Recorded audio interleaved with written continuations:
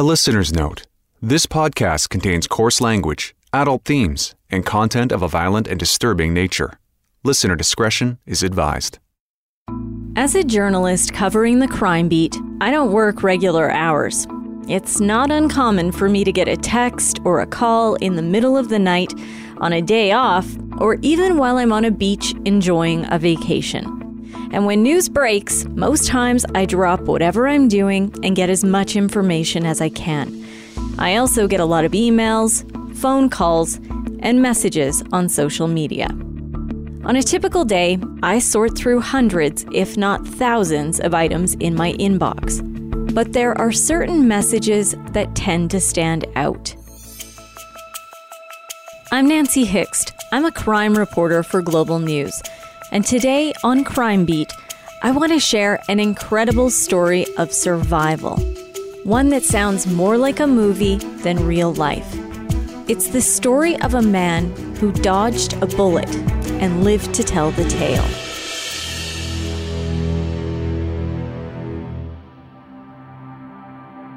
One day, not that long ago, a media release was sent out by police. Officers were asking for help in finding someone considered armed and dangerous. Those words always grab my attention. Our CMP officers were trying to track down a couple wanted for attempted murder. RCMP have issued a public warning for two people on the run from police in Alberta at this hour. Police released photos of the pair. The girl looked young, but kind of unremarkable. Nothing about her appearance really stood out to me. But the man police were trying to find, he didn't look like someone you'd want to mess with. Andrew Wanch was 30 years old at the time, a tall guy, broad, with a muscular build. But his tattoos really made him stand out. These weren't ordinary tattoos. I'm not one to judge based on someone's appearance. I have a tattoo myself, to each their own, but these were different. He had them on his face and neck, and they looked like they were meant to be intimidating. He also had some pretty explicit ink on his hands, words I don't even want to repeat. If a tough guy image was what he was going for, Andrew Wanch had nailed it. Police released a description of the vehicle the couple was likely driving, and officers included a special warning. Wanch and his girlfriend were believed to be armed and dangerous and should not be approached. It was 3 days before police were able to track Wanch down. He was facing a long string of charges, including attempted murder. Good evening. A province-wide hunt for a man accused in numerous crimes, including attempted murder, has ended. Andrew Wanch is now behind bars after being on the run for a week. The end to the manhunt for Wanch was so significant, the mayor of the town where he committed his crimes spoke out about the arrest. Our RCMP detachment and its officers worked very hard to make this breakthrough in the case, which led to the arrest. We're all very relieved any time people associated with this type of crime are arrested, and we pride ourselves on a small town feel community where people feel safe. Police said Wanch and his girlfriend went to a rural residence outside of Sylvan Lake, Alberta. That's about an hour and a half north of Calgary. It's a town that attracts a lot of tourists, especially in the summer. It's one of the nicer swimmable lakes in Alberta, and when you live on the prairies, people tend to take advantage of a nice beach and some water to play in. The home Wanch was accused of going into wasn't far from town. Police alleged he went into the house and demanded money and jewelry from the couple who lived there. Wanch was also accused of firing a gun at the homeowner before taking off and spurring the manhunt by police. Everyone in Sylvan Lake knew the homeowner. He was a very successful businessman. Police confirmed he was truly an innocent victim, meaning he had no ties to any kind of criminal activity. In a lot of home invasion cases, it's bad people targeting bad people, and police made it clear that wasn't the situation here. It was much later that I came to find out the victim's name in this case. I'll introduce you to him in a little bit. But right now, let me take you back a few years. Before making the move to Global News in Calgary, I got my first job as a reporter right out of journalism school, working at a smaller station in central Alberta, about an hour and a half north in Red Deer, called RDTV. The station is now gone, but I have fond memories of my time there. My first full-time role was a producer and co-host of a lifestyle-type program that aired on TV over the noon hour. It had a mix of everything from fashion and cooking to music and pop culture. But it was the afternoons after that show was done that I looked forward to. That's when I would volunteer to report for the evening news. I loved covering a hard news story, and early on, I would do things other reporters shied away from, like knocking on the doors of criminals, asking tough questions, holding people accountable. And I had a passion for covering anything court or justice related. It wasn't long before my boss called me into his office and said he had a beat he thought I'd be good at, the crime beat. I jumped at the opportunity, and that was the beginning of what would turn into more than 2 decades covering crime. I'm telling you all of this because, as it turns out, I actually met the victim of Andrew Wanch back in those early days. To say he was a successful businessman is an understatement. He was a millionaire. His name is Randy Safronovich. When I found out he was the victim of the home invasion and attempted murder, I jumped in the truck and headed north to Sylvan Lake. I needed to talk to him about his brush with death. Randy's house is really amazing, the kind you'd expect a millionaire to live in. It's been renovated since I was there last, but it still has the same gorgeous view overlooking Sylvan Lake. You can see for miles, clear through to the Rocky Mountains. Hi, Randy. Hi. How are you? Come on in, guys. The inside of the home is gorgeous, with rich woodwork and rustic details. There's a real bear rug in front of the stone fireplace. I could tell Randy was nervous, jittery. He was having second thoughts about the interview. It was obvious he was still reeling from what he had just gone through. Finally, with what seemed to be his 10th cigarette of the past hour in his hand, he agreed to sit down with me in his living room and talk. No pressure, just chat and see how it goes. I had to ask, had he seen a counselor? His eyes welled up with tears. A bottle of rum and good friends is the best counseling. Yes, I happen to see a counselor a little bit, but they really don't deal with shit like this. It's just something you got to work out yourself. Whatever happened to Randy was big. I just got done working, and it was about 9 o'clock at night. Sat down, gonna have a drink and relax for the evening, and somebody come up to the house here, and I assumed he was a customer, and so I went to the front door to greet him. At that time, he was running his office for his storage company out of his home, so it wasn't unusual for customers to stop by to pay bills. He invited the man inside. Fairly good sized guy, wired, tattoos all over him. I had a pretty uncomfortable feeling, so I had my phone charging in the kitchen, so I went to the kitchen. I said, excuse me for a sec, went to the kitchen, grabbed my phone, flipped it on to record, and come back, and I said, so how can I help you? He says, well, he said, actually, I'm here to help you. Randy was confused. It made no sense. How was this guy going to help him? The man's answer took him completely by surprise. He says, you owe somebody $100,000. And he said, I've been paid $20,000 to come out here and break your arms and legs. And he says, I checked you out, you seem like not a bad guy. He said, if you give me the 20 grand, he said, I don't like the guy that hired me. I'll return the favor to him. But Randy didn't owe anyone that kind of money. He knew the guy was lying. But that didn't change the fact he was having this conversation with a very large, intimidating guy, and he was being threatened on his own doorstep. Was this guy serious?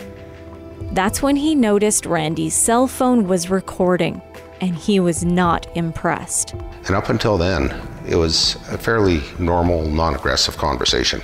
Then, just like that, the man snapped. And at that point, he just went sideways. Whipped up his shirt, pulled out a .45, slid the action back, put it to my forehead, and pulled the trigger. And You can find answers to just about anything online, but what about those mysteries that can't seem to be solved? Spooky secrets which have stumped even the cleverest of clickers.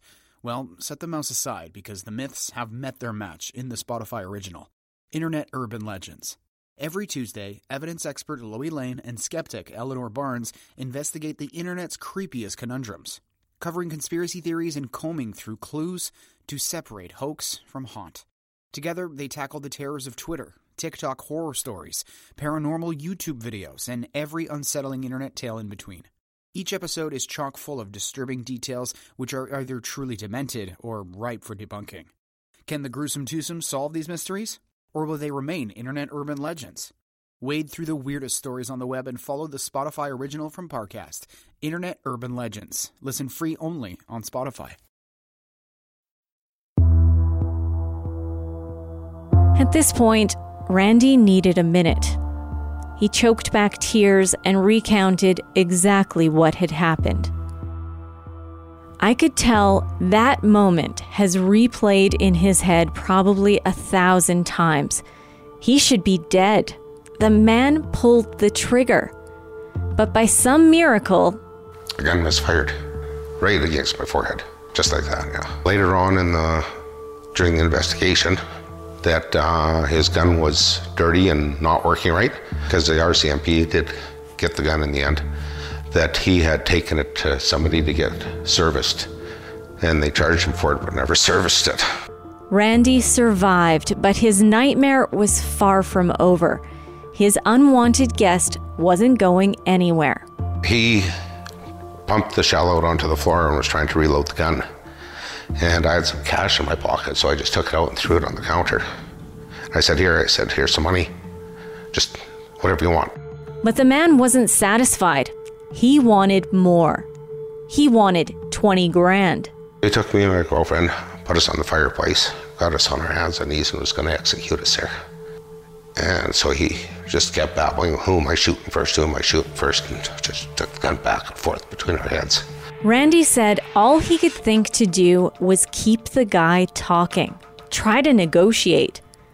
He pointed out he was cooperating. There had to be a way to get out of this alive.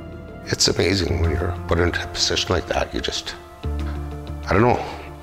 The man asked Randy if he had a safe. Of course he had a safe. He demanded Randy take him to it and unlock it. Grabs me, puts the gun to my back, takes me upstairs, and it's just a low safe. It's the old turn dial safe. So I'm down on my knees trying to open it up, and he's got the gun to the back of my head.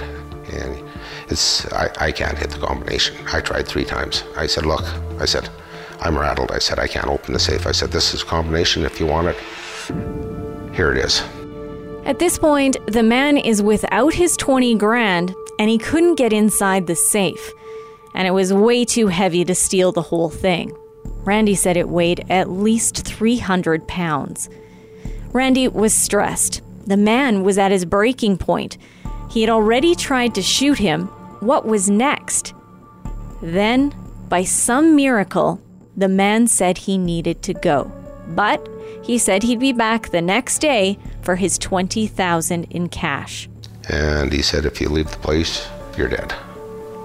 He said, you can go to town in the morning, get the cash, and that's it. Randy didn't hang around to find out if his threats were legit. He drove to his neighbor's house and called police. Officers were quick to respond. They knew Randy. He had surveillance cameras set up all over his property, capturing everything on video. Police used those images to identify the suspect. Soon after, police released a photo of Andrew Wanch, the same photo I had seen on the media release. Wanch was wanted for the attempted murder of Randy Safronovich. I'll tell you, the toughest thing was coming back to this house after that, because we were put into a safe house in Calgary for about a week. Since then, he's turned his home into a bit of a fortress. No one enters the property without Randy receiving an alert. A full alarm goes off. Who's that? Okay. He received several of these alerts while I was there. As you can tell, it can be a little bit distracting, but Randy said it gives him some peace of mind. Nothing moves around my place without me knowing about it. Randy lives in fear, constantly looking over his shoulder. He dodged a bullet that day, literally, and he knows it's crazy he lived to tell the story. But Randy's life has taken a lot of twists and turns. The rest of his story is even harder to believe. It seemed like a bit of a relief for Randy to share his story, and he started to feel more comfortable. We started chatting about the old days, about how we first met back in 1998. I met you, it would be about 20 years ago right now. Exactly 20 years ago. I was an ambitious young crime reporter at RDTV. Randy still has a VHS copy of the stories I did with him back then. That's right, VHS. I interviewed Randy for a story that stood out in my mind for 20 years. I had a real hard time accepting it. I couldn't believe it. It was 1990, a time when Randy was on top of the world. Business was good, money was free-flowing, and he loved to party. That's when Randy met a woman named Bernadine. Berna, for short. I had just bought a boat, and me and a couple buddies went to the lake to go boating and boated across the lake, went into the Sylvan Bar to grab a bottle of vodka and celebrate the purchase of this new boat, and wound up picking her up there too to come celebrate. They immediately hit it off. Berna was an attractive, petite brunette, and Randy said she was a lot of fun. Not everything was easy. Berna was fresh out of another relationship, and she was broke. But he helped her get back on her feet, paid her rent, bought her groceries. It was her sense of adventure and personality that won him over. She made life fun. And I got a peaceful, easy feeling. He fell in love. We dated for a bit, then moved in together, and I think we lived together for 2 years and then got married. The couple made their vows at a small ceremony in the home they built together in Sylvan Lake. Randy and Berna kicked off their life together with a giant house party. They loved a good party, good music, good friends, and it was all to celebrate their love for one another.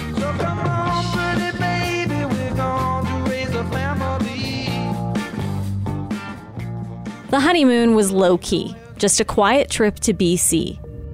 Their life together was perfect. Randy enjoyed continued success in the business world, and Berna became his bookkeeper. They loved to travel, they went camping together, and were soaking in every minute of marital bliss. It wasn't long before they started a family. Randy and Berna became proud parents of a little boy named Clinton, right around their second wedding anniversary. Berna settled into her new role as a homemaker, and life was good.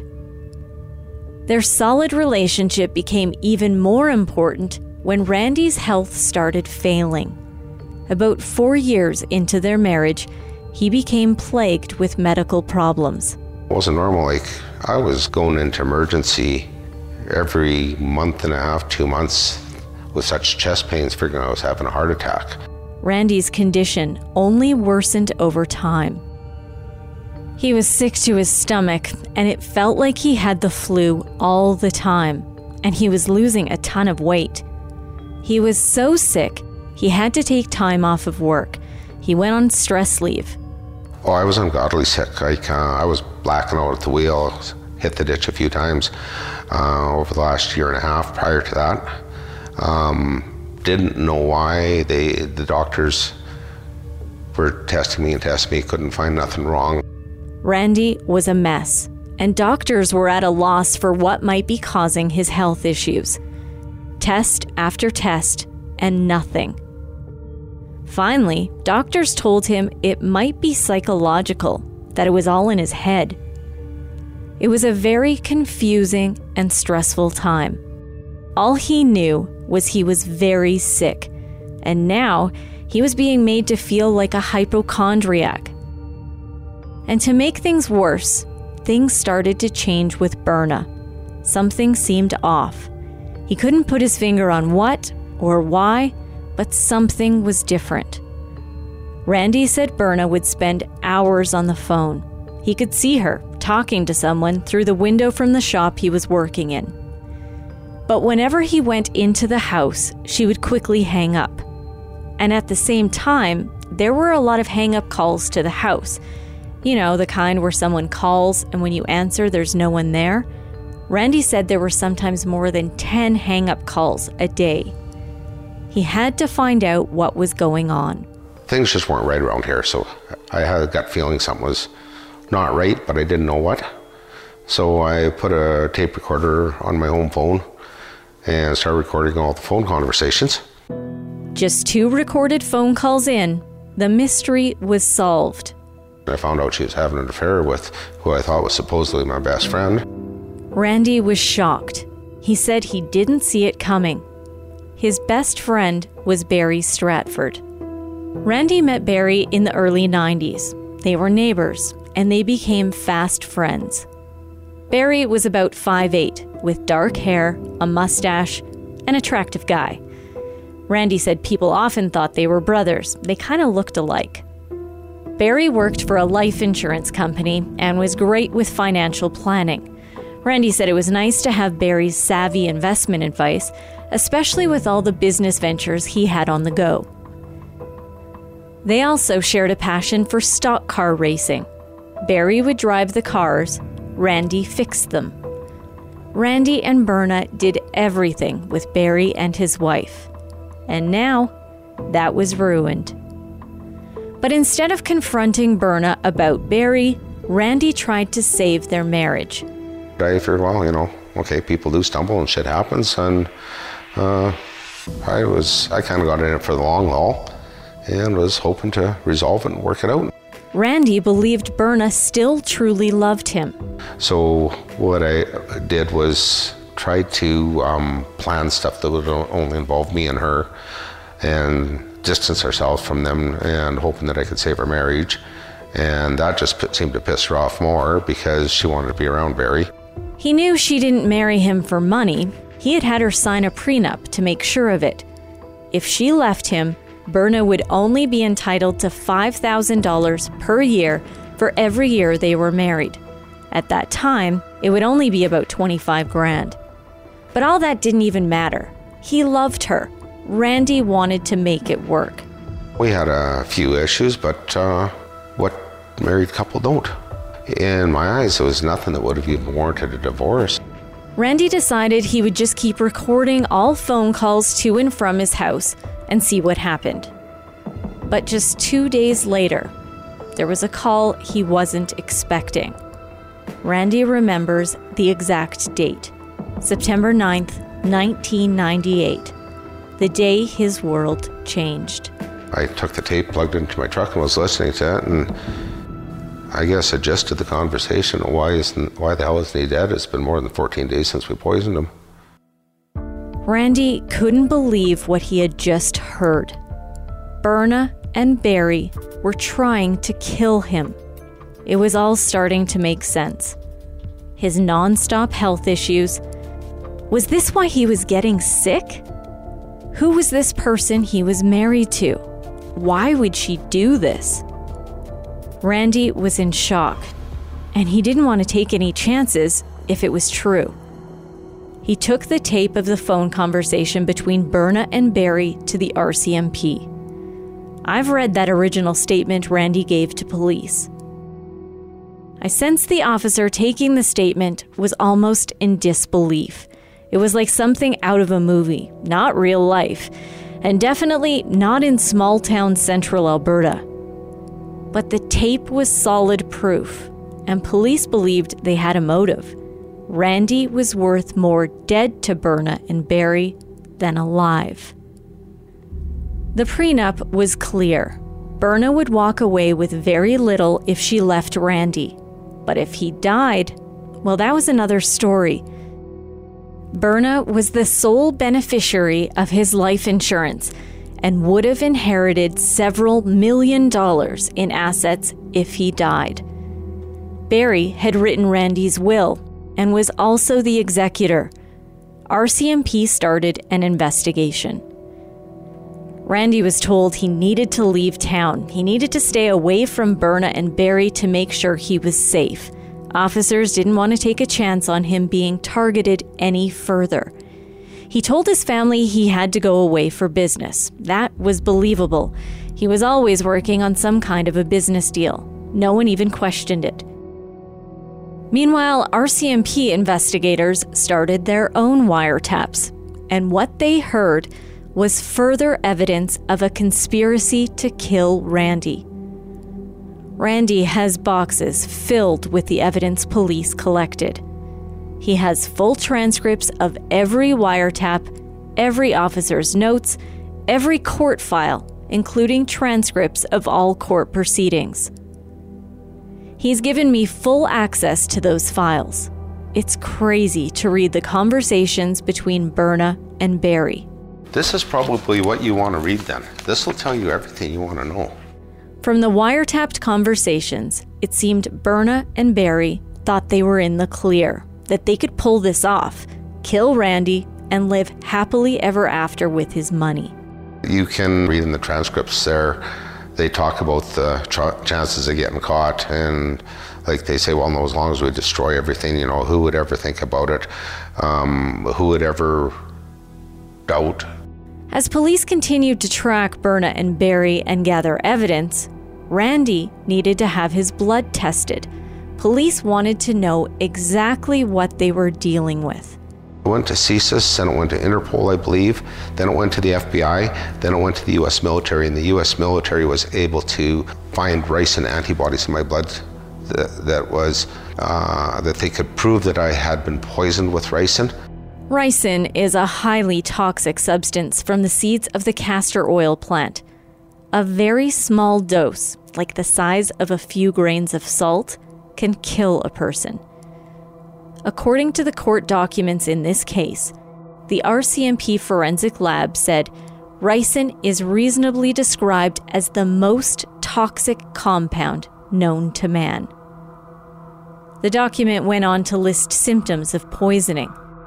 In the early stages, there are gastrointestinal effects like vomiting, diarrhea, and dehydration. Exactly what Randy was suffering from. Liver, kidney, and central nervous system toxicity are known to follow those symptoms. It's not something that would show up in normal medical tests, and at that time, most labs couldn't even detect it.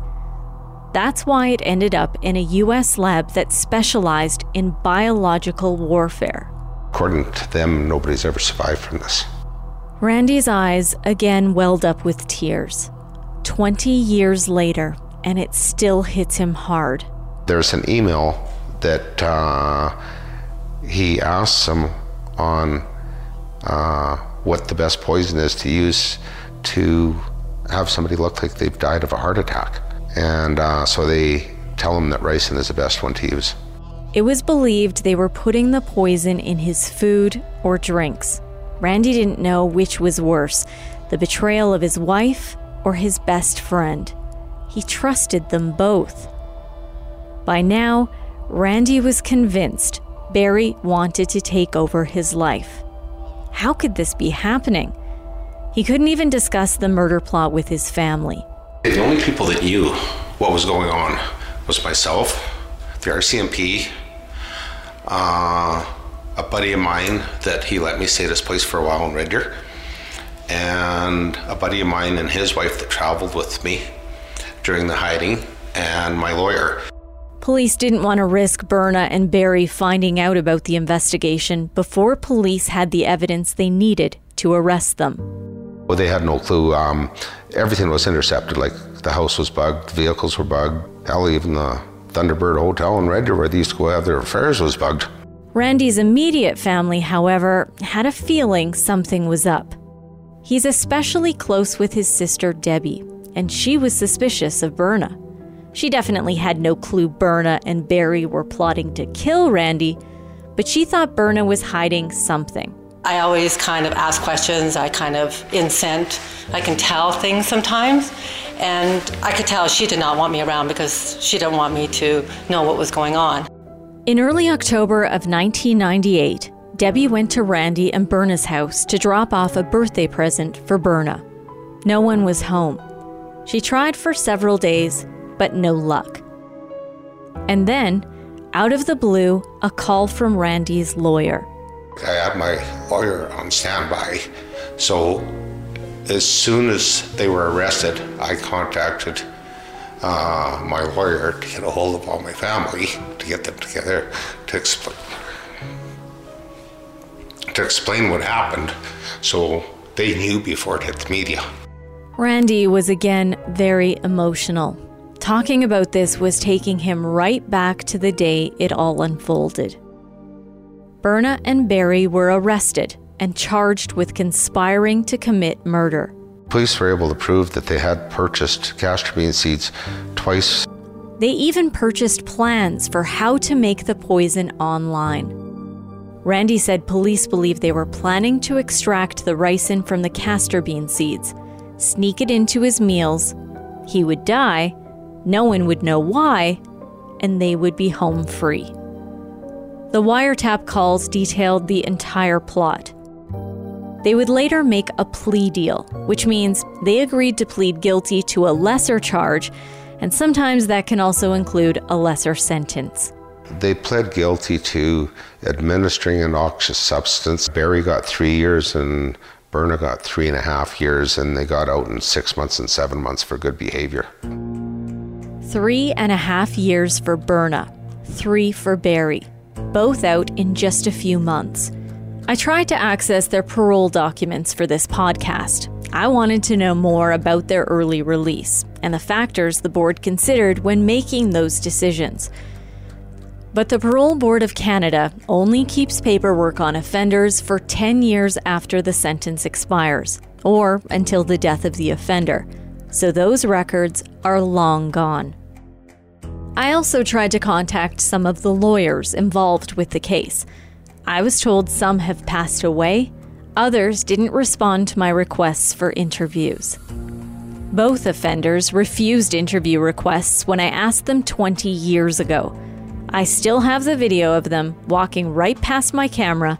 They completely avoided eye contact with me. Randy said he's always felt Berna and Barry should have been charged with attempted murder. That carries a maximum punishment of life in prison. Randy doesn't mince words when it comes to talking about what he feels justice would have been. I think they should be strung up and shot myself. Our justice system here, there's no justice. Randy's life was never the same. How could it be? His own wife and best friend wanted him dead. I think the hardest part about it was living in a smaller community. It was to the point I wouldn't go into town. And it's not, it's the people you know. And the thing is, I've been a businessman here my whole life. A lot of people know me. And so when your ex-wife tries to kill you and you walk into a grocery store and somebody sees you that knows you, you know, if your ex-wife died, they come up, give your condolences. If your ex-wife tries to kill you, they don't know what the fuck to say. Over the next couple years or so, I did most of my shopping in Red Deer just to get away from that. Remember that gift Randy's sister Debbie said she tried to give Berna just days before the arrest? Randy said it was a miracle Berna didn't get it. He said it could have blown the entire police operation. The gift I gave to my brother about 2 days later because my daughter said, "Did you ever get Auntie Berna her gift?" And I said, "No." She said, "Oh, you have to give it to Uncle Randy." So I said, "Randy," I said, "a gift that I have to give to you that I was going to give to Berna." So I give it to Randy, and he's opening up, and as soon as he said it, seen it, he's like, "Oh my God," he said, "she would have died if she would have got this gift." On the front of the box it says, "How to host the perfect murder." It was a murder mystery dinner get together for how to host. It was a game. When Debbie bought the present, she had no idea Berna was plotting to kill her brother. It could have blown the whole case because she would have thought that I knew what was going on. 20 years later, while Randy still struggles with the impact of their crime, Berna and Barry have long since moved on.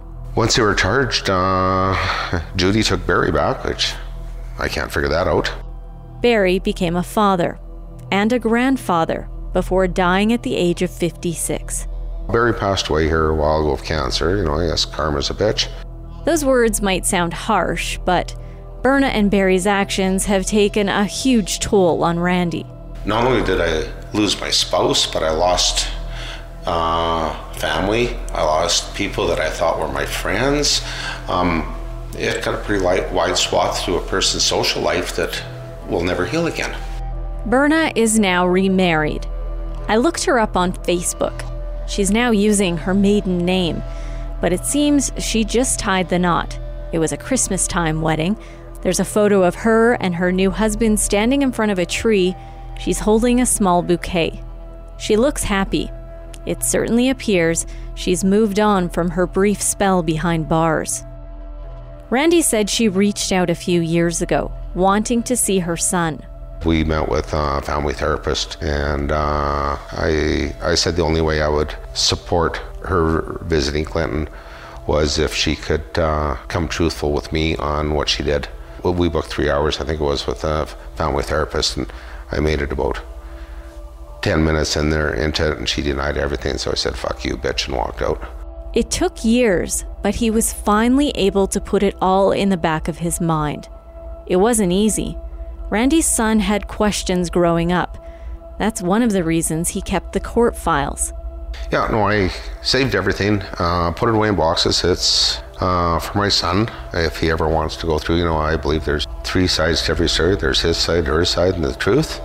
And if he ever doubts what I've told him, then he can go through and read it and make his own decision. Eventually, Randy moved on as well. He refused to let his ex and former best friend take what was left of his life. He got back on track with his various business ventures. He started dating and tried to live life to the fullest. Until the day Andrew Wanch came to his door and his life was once again sent in a downward spiral. The impact of a second near-death experience consumed him. I was in Mexico shortly after the robbery, and at a resort, and there was a guy that reminded me a bit of Andrew. Well, I never slept for 4 days until I actually cornered him and confronted him at the resort. Randy said the man had similar tattoos. He was convinced it was Wanch. Found out that he was from Spokane. Him and his wife were down there, and really nice guy, but it was the mental image I had just triggered everything back. So I was on guard. I never slept. I had a hell of a time with that trip. The question plaguing Randy now is, can he ever really move on? He told me he believes he's living on borrowed time. His entire family worries about him. His sister gets emotional when she talks about it. It's clear Randy's near-death experiences have caused her a lot of anxiety as well. I worry all the time about him. He must have 9 lives. Oh shit, I got 7 more to go then. As I was getting ready to leave, Randy tried to lighten the mood. He smiled and told me he'd one day write a book called I Dodged a Bullet Twice. Then he half-jokingly said I'd have to come back. With his luck, there were likely some crazy chapters still to come in his life. Come back in 10 more years, there'll be another story. For Randy's sake, I can only hope the closest he comes to another brush with death is playing the murder mystery board game his sister gave him. Thank you for joining me this week and for letting me share Randy's story with you. Next time on Crime Beat, the story of a violent crime spree. That's a hit on the flight belt. Okay, just to confirm, you did get successful deployment. 10-4, go over the flight belt. I've been in the homicide unit for over 7 years and seen lots, and this is as violent a homicide as I've seen. It's a story of tragedy and triumph, and strangers brought together in a special bond after falling victim to the same criminal. Next time on Crime Beat. Crime Beat is written and produced by me, Nancy Hixt, with producer Dila Velasquez. Our audio producer is Rob Johnston, with editing assistance from Tom Andriuk. Our executive producer of Curious Cast is Chris Duncombe. If you like this podcast, please tell a friend about the show and help me share these stories by rating and reviewing it on Apple Podcast or wherever you listen. You can reach me on Twitter at Nancy Hixt, on Facebook at Nancy Hixt Crime Beat, or email me at nancy.hixt@globalnews.ca. I hope to see you next time.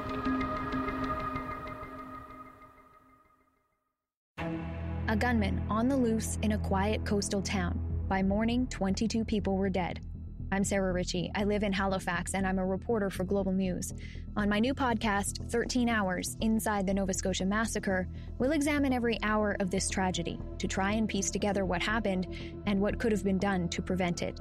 You can listen to 13 Hours Inside the Nova Scotia Massacre for free on Apple Podcasts, Spotify, or wherever you find your favorite podcasts.